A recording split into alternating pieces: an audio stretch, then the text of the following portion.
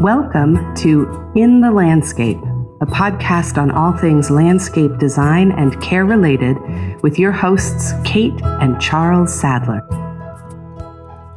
Welcome to another episode of In the Landscape. Thanks so much for joining us. I'm here in studio with Charles Sadler. And I'm Kate Sadler, and we're your hosts for this podcast. We're actually on the road today. Where are we? Can you describe? We're in a very special part of New York State in North America, in the United States, the Shawangunk Ridge. Yeah, we have a view of it right outside the back. So we're really lucky to have this recording retreat. Which is, I guess we should place it in the landscape. Yeah. We're about 2 hours from New York City, roughly. And we're not far from the Hudson River. Mm-hmm. So it's a geological phenomenon that is adjacent to the Catskill Mountains. Yeah. And so it's these tall cliffs, I guess, that Right. I don't know what the material is. It's known for rock climbing. Mm-hmm. It's some of the best Hiking. fall foliage in North America. Great carriage trails. So the hiking, there's some steep hikes, and then there are mild hikes for families. And as parents to a young son, we're on the mild hike side of things at the moment. Today is going to be an interesting topic. We may even have more material today than we have time for in our short episode style, trying to get in on commuting time. So we try to keep it to 30 minutes. And if ideas come to you as you're listening, we welcome your feedback. We'll be referencing some things that are specific to our region here in North America. Mm-hmm. And there may be feedback from those listeners in other parts of the world for whom this topic differs. So today we're talking about neighbors. That's right. How to be neighborly. Right. Borders, land disputes, plants. There's a lot. I think even if you have a huge property, you still have neighbors. Right. There's always a neighbor. There's always a neighbor. 200,000 acres in Montana. There's still, at some point, there's a neighbor. The neighbor could be the federal government. Yeah, that's true. So before we get to this topic of neighbors, we are going to start something new for our podcast. So we're 6 episodes in now, and we've said some things, and listeners have heard some things. And we're starting to go back and re-examine what we said and look for ways that we can either expand on what we covered or in some cases make corrections on what we've covered. Right. So you've got a couple of quick corrections for us, and I'll let you share that with our listeners. Yeah, part of the process of our conversation is continual refinement, and it causes us to do a little additional research, things that we don't know as much about. So a couple of corrections. In a previous episode, we mentioned evergreen trees. When there's a certain time of year, I think I said that they drop all their leaves or their foliage. So what I meant to say is, let's say it's a white pine or a holly tree or a pittosporum. There'd be certain times of year where it would drop the foliage, the evergreen foliage that's generally 2 years or older, 2 years, 3 years. And so some species can look pretty bare at that time, but they still have the current year's foliage. That was one correction. And the other correction were that I was not aware of oaks growing in a desert condition. And I was quite wrong with that. Here in North America, there's the Sonoran Desert. In the Southwest, there's 21 species of oaks that grow in the Sonoran Desert. So not just one oak, but 21 species actually do grow in the desert. And so those, to a good extent, they look similar to a live oak. So it's like a small, roundish leaf. And they even explain how the small leaves are great for dissipating heat. So a larger leaf creates like dead air, basically. A smaller leaf, the air travels around it and it can cool itself off. I think we also observed that there might be an issue with too much transpiration if the leaf surface area is too great. Correct. Just sending water out into the ether right and left. Conserve. Yes. Well, that's fascinating. So if you hear something and you would like to, again, make an addition or a correction to it, we certainly welcome feedback at connect@kinggardeninc.com, or you can follow us on Twitter at @in_landscape. I think you can even reach out to us on our Instagram page if you're following there for some photos. Sure. And we just love to keep track of feedback. We're always taking ideas for new episodes. And we love having an opportunity to circle back and kind of discuss more about what we're learning just by virtue of doing this podcast. I think that's exciting. To start off our topic of neighbors, I was reminded of that quote, "Good fences make good neighbors." Oh, right. And I was wondering, who said that? Where did that come from? Or is that just a saying? Robert Frost, that's like New England, more or less. Yeah. So it comes from the poem Mending Wall. It is by the American poet Robert Frost. And we'll go ahead and post a link to that poem in our show notes, because as we were saying at the top of the episode, having, no matter how much space you have, there's always a neighbor. It's kind of a meditation on that separation and trying to create those boundaries that, you know, some listeners might like to read further.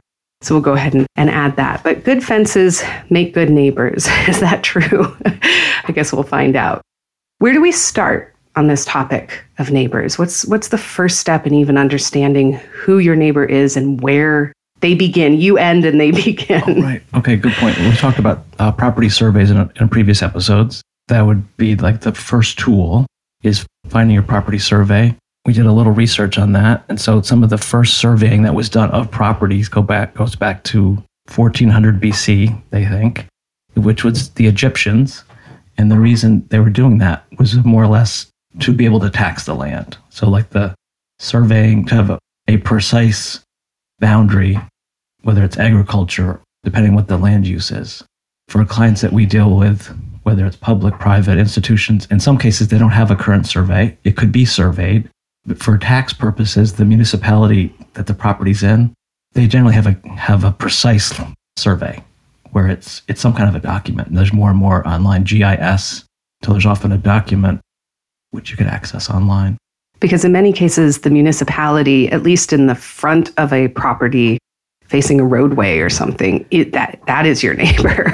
So, right. You know, we don't necessarily own the sidewalk. Some other entity is taking care of that. And the term there's lots of terms. It might vary by country or region. The term an easement would be if there's, let's say you have a 2-acre property and it borders a road. So depending on the size of the road, if it's a secondary street or if it's a thoroughfare, there's generally a setback where it could be a 10-foot setback or more. And so that area is often maintained by the landowner, whether it's mowed or whatever's occurring in that situation. If there's lawn, it's mowed. But the municipality, there might be utilities that would occur in that setback. That would not be part of the parcel that they're taxed on. So you have the survey. What about, the survey it's on a sheet of paper and it may not have kind of practical implications for your neighbors crossing a line and cutting down trees or something. How do you establish where those boundaries are? Is there anything you can set in the landscape that can help delineate that space for you and your neighbor visually so that, conflict is held at bay? Okay, yeah, great point. So when we've come across that on older properties, whether it's 100 years old or hundreds of years old, in some cases there's these quite beautiful stone markers where it could be up to 3 or 4 feet tall, like a stone pillar that's 6 inches by 6 inches, let's say roughly. In some cases, it's drilled, so a surveyor could put his or her tool in that to precisely mark and measure. On a survey, there might be letters or numbers, so it would say BB. And so on the survey, it would say this marker is BB, this is AA, this is CC, and that stone marker could have those corresponding details.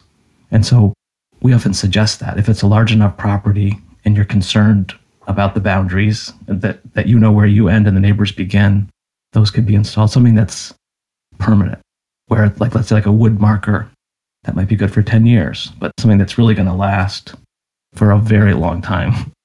And so that would be, instead of doing if a fence wasn't necessary, it could be a marker of some kind. We actually encountered this on a property once. I certainly won't mention where, but there was a permanent marker, and we were able to use that out to a point on the street to run a mason's line so that we could measure for a series of trees that had been cut down. So we were able to give ourselves kind of a visual marker based on these permanent boundary markers to assist us with one of our clients and their requirement to establish where that boundary was. So it wasn't just speculation based on the drawing. It was a physical sort of representation. Right, because things shift. A stone wall, it could settle. So that might, like a large stone wall, over a period of time, it could settle. And that could be a foot or two off. It could be inaccurate where these stone markers are buried. So even if a tree fell on it, it probably would not move. that's a little bit of where you would start off. Do you have anything else to add to how we kind of get started down this road of figuring out where our boundaries are? A marker, a fence. You could go to the municipality to find the survey. You could also go to the municipality to find out who the neighbor is. In some cases, maybe it's a parcel of land and there's no structure on it. So if this could be rural, you might have a ranch and you might have 10 neighbors and they might not have houses. By going to the municipality, like for instance, for a fence permit, in some municipalities, you have to notify your neighbors, I'm planning to put up a fence, and the neighbor has to be aware of that in advance. And you can find out again, it goes back to tax, who's paying tax on that piece of land. It always goes back to taxes. Death and taxes, right? That's right. So one of the big topics we've covered quite a bit we've established you're a certified arborist, and so trees are kind of foremost in our minds. And certainly I think in terms of neighborhood conflict, trees can be a big issue. So tell us a little bit about trees. Are there rules? Obviously, they may be specific to location, so you should always look up this information as it applies to you in your region. But what are some of the things that you have to share with us about trees? Well, let's see some of the basics. These are like very commonly asked questions, whether it's a private residence, public, an institution, even a municipality. Some of the general guidelines when you look up basic laws here in the United States would be if it's 100% on your neighbor's property, that's your neighbor's tree, which would be obvious. If the branches reach over to your property, it's common law, commonly understood and established in law that you can prune that neighbor's branch up to your property line. And then a funny little caveat with that, if there's fruit on that tree, the fruit is still owned by your neighbor. So you could prune the branch, but if it was an apple tree, let's say that fruit is still the property of your neighbor, even if it's hanging on your property. And then apparently there's a difference if that's fallen fruit. So right. All these funny little nuances that you find out. Where it gets a little more complicated, let's say there's a corner of your property and there's where 3 properties come together, which is not uncommon. And there's a tree that is on all 3 properties to some extent. So all 3 property owners would have partial ownership of that tree. And the law suggests that before any action is taken, before that tree is like cut down or pruned, let's say, if it was on your property, if the part was on your property, you could prune it. But the law suggests more or less cooperation. So I look out and I see, this old sycamore tree, it's rotten, it's decayed. I just moved in. We have young children. I'm very nervous. I want to cut this down right away. So to do that, if I did that without permission of the other tree owners, I'd be in violation. So that there's shared property. And of course, there are legal implications, but I think it should be stated. I've referenced this formula in the past in passing, but some trees, depending on the size, depending on whether they're native, like high value trees, the age of the tree, there is a formula to calculate the value of trees, and they can be in the tens of thousands of dollars. So if a tree is cut down and it's a big native shade tree of high value, there is a way to assess what that value was and to bring that to bear in a court case if you cut down a tree. So it's not just about keeping good relations among neighbors, but you could face financial liability if you move forward without, at least for whatever percentage of that tree was owned by the neighbor, without really getting clear on these points. Right. When you look up this code and sort of the ramifications of the law, they even go into what would the average value of trees be. And so by doing the tree valuation for various clients that have been cut down, our experience would support what the average costs are. So they'll say small trees are in the hundreds of dollars. So this is, let's say, a maple tree that just grew up, and that's like a sapling or a small tree. That's going to be in the hundreds of dollars at the most. The average trees that would be a medium age. So let's say it's maybe like the size of your thigh, of your leg. That's going to be in like $1,500, like in that price range. When it's a fully grown, mature tree, a beech tree, an oak tree, some of these hardwood trees, it could be $10,000 up to like roughly $60,000 is the range. And we've had that where there's been trees we valued that were 150-year-old oak tree, let's say, or older. That was very large, like a 30, 40-inch caliper. So it would be bigger than your waist, sometimes quite a bit bigger. Now, you mentioned that if a branch is overreaching our property, we have a right to prune it. And as I've learned watching you work, when you prune, you want to go to a juncture. Right. Yeah. But the juncture might not be over your property line. So just chopping a limb off is probably not a good idea. Is that correct? Right. In some municipalities, there's penalties for any type of pruning which would be detrimental to the health of the tree. And so when we're talking about co-ownership of a tree, does that mean the physical trunk is across the property line? Because I'm wondering about, okay, and then if you have roots that are crossing into your property line and kind of disturbing the soil or messing with the fence, is there any recourse there? Because I imagine pruning large roots, again, might fall under that like detrimental treatment. So that would be the law, and the code does state that too. So let's say we move into a property, or we're working on a property, and the homeowner, the municipality wants to put a swimming pool in, and there's a 250-year-old oak tree. And so you'd have to excavate those roots. So I guess the gist of being neighborly is communication, having some expert opinion. And so I've been involved in projects where it might be possible to put that swimming pool in and cut those roots. There could be advanced planning where the tree could be inoculated, fertilized. There could be steps taken where maybe there was a project in Dallas. I remember a very large residential project, and they were using an air spade there was these high value to the homeowner pecan trees, and the home was going to be built amongst this grove of existing pecan trees, and they were going to air spade, which is blowing out the soil with a high powered air, so there's no cutting of the roots. And then they were going to use a structural soil, which is an aggregate. There are air voids between it, doesn't compact, which is it's a Cornell proprietary product. So they were going to build this beautiful house and not disturb the trees. And there was a consulting arborist involved who was working with the landscape architects and the architects to ensure, and there was extensive protection for construction, and there was ongoing supervision to make sure that the trees were protected.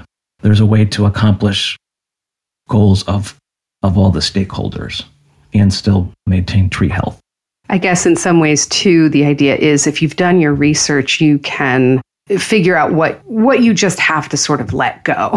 Some of the neighborly relationship is just coexisting. And so if it really is not a danger, it's just something you're not thrilled about, but you can't cut it because it wouldn't be healthy, or you have no recourse really. At least if you're informed of that, you can maybe relax, look the other way, plant something to screen it, or whatever it is. Like the illusion, I think, may be that the property owner that has all this control and this freedom, and it's really not true. It's really never true 100%. There could be a creek that comes through your property, or water, or there's always, unfortunately, that even as a property owner, you don't have that much control. Your neighbors could build an addition, they could cut down trees. I guess the illusion would be that things are going to stay the way they are, and it's not true. Trees grow up, trees die, buildings are built up, buildings come down. So that it's, I guess, going with the flow, and good landscape design, good landscape architecture,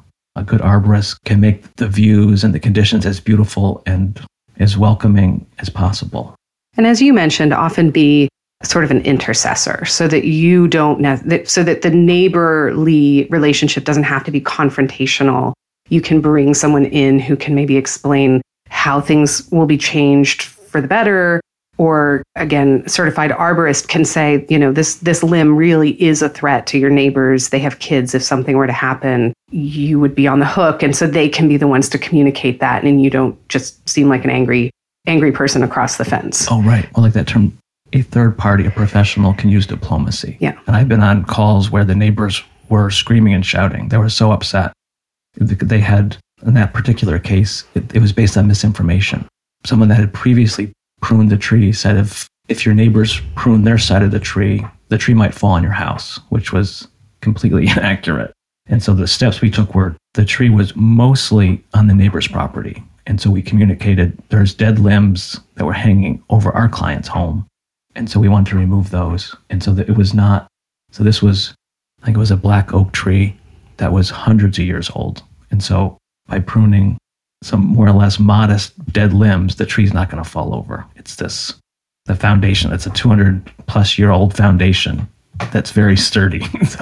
But the person had misinformation from someone that had previously pruned it. And so it took a lot to undo that inaccurate information.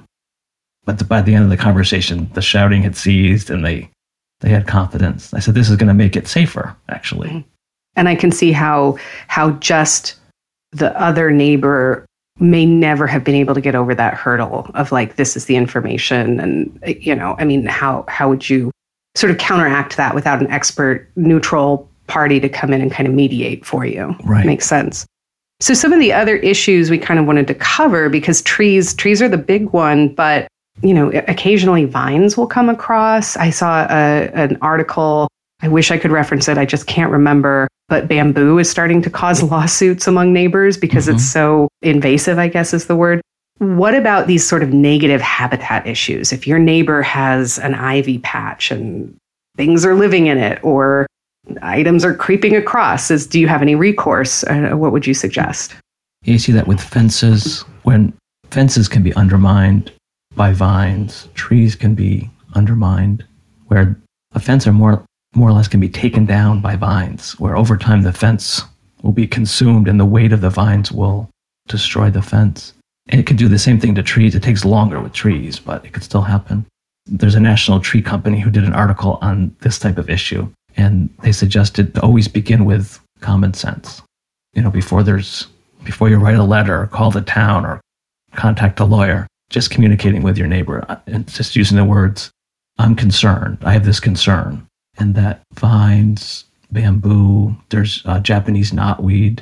So there's some more recent invasive plants that are more or less, there's almost nothing you can do. So they're so aggressive that you really want to be on top of them. And even there's often no eradicating it. It's difficult to eradicate, but you can manage it.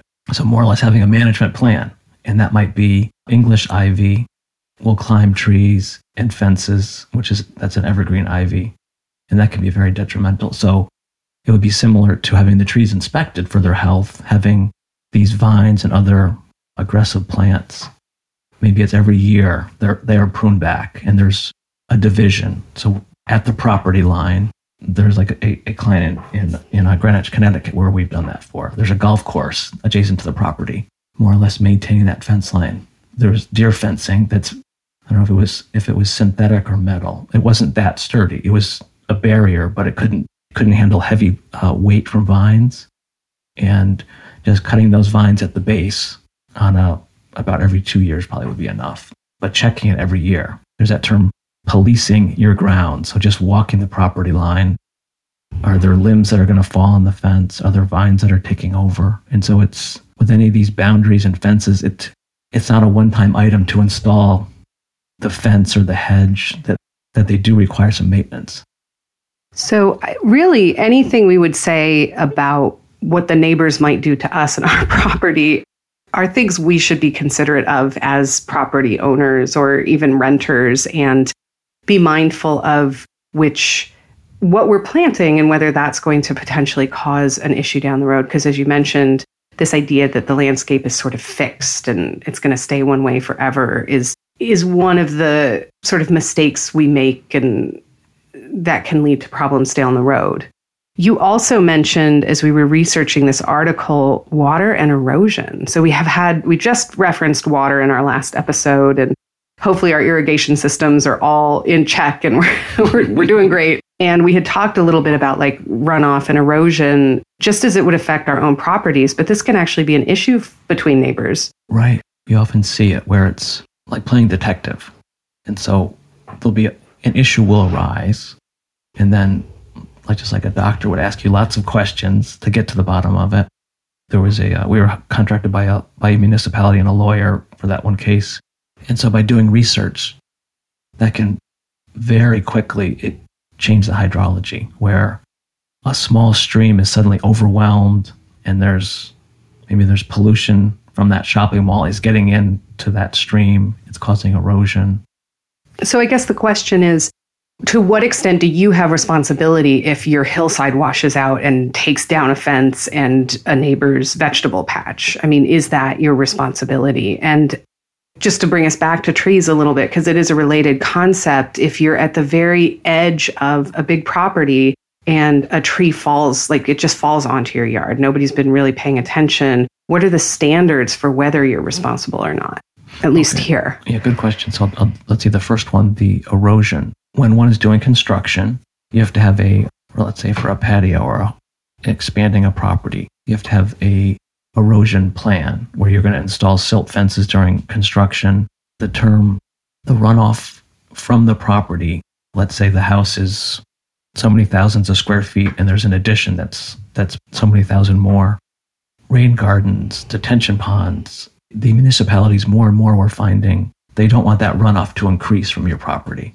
If the current amount of water that's leaving your property is, let's say 10x, and you're going to expand a college campus, like whatever that might be, the standards are the water leaving your property should not increase. So you have to take measures, which could be grading, a retention pond, swales, dry wells. So there's ways to capture that rainwater. So that's if there's construction done. So it's not always enforced. And so if let's say you start experiencing lots of erosion, you could contact, if there's a neighbor that you're aware of that did construction, you could contact them, contact the municipality, express your concern. But more and more, particularly in the northeastern United States where there's lots of development, the municipalities are pretty strict about that the development should not increase erosion or stormwater.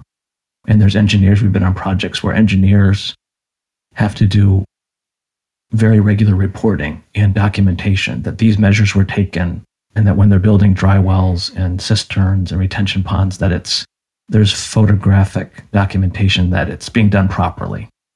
What they're finding, what did happen in the past, the contractors were installing it wasn't necessarily effective. So it's underground, but it's not actually working. Whoops. Now, this, I think, brings us to kind of the final thought for today's episode, which is this idea of force majeure or acts of God. So that tree that's on a property line that hasn't been maintained, or a huge flood that washes out your yard, but you had put in some of these measures to, the runoff should not be more, but the storms are worse than they were. If a neighbor has done a reasonable amount of maintenance, then there's no recourse. Like, right, things happen. Trees fall down, as we've alluded to in other episodes, and hillsides wash out. Is that correct? Right. So that's what the legal code, as have found it here in the United States, it says, it might differ by country, of course. A municipality might slightly vary, but it says more or less when that neighbor's limb or tree falls onto our property, the law says, was that tree reasonably maintained? And so a certified arborist, another professional, could say, this tree has been decaying for more than a decade. It was not reasonably maintained. There were obvious signs it was not. If that was the case, then the property where the tree fell from, that your neighbor would in theory be responsible for removing that tree. If it had been maintained, and there were, like here in the Northeast, there are nor'easters where the wind it comes from the opposite direction. Instead of coming from the west, it comes from the east. And that can cause, the trees are used to the wind from the west. And so there's cases where the trees get snapped. And so if it's an act of God and your neighbor's tree falls out of your property, it's like the law says that you're responsible to clean it up, even though it's your neighbor's tree.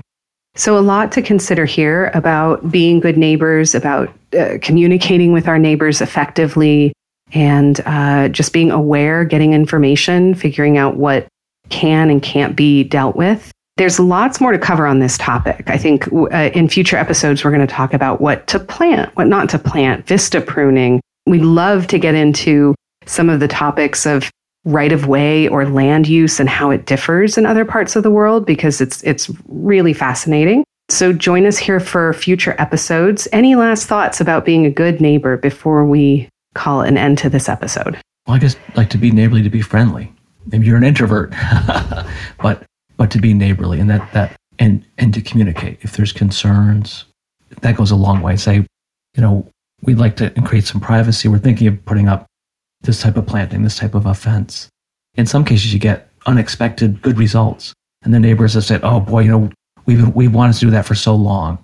How about we share the cost? That is not uncommon. And we have situations where a tree, the neighbor will be willing to share the cost of pruning a tree. It's often, they might not have had the information. They'd say, oh, well, it's going to be like $2,000 to prune this heritage old tree.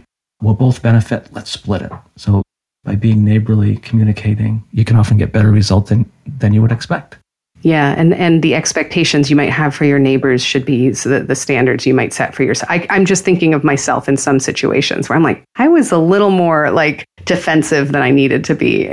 Right. Like being a good neighbor, it does take work like any relationship. So some of these landscape principles will hopefully help make that a little easier. That's our hope for this episode.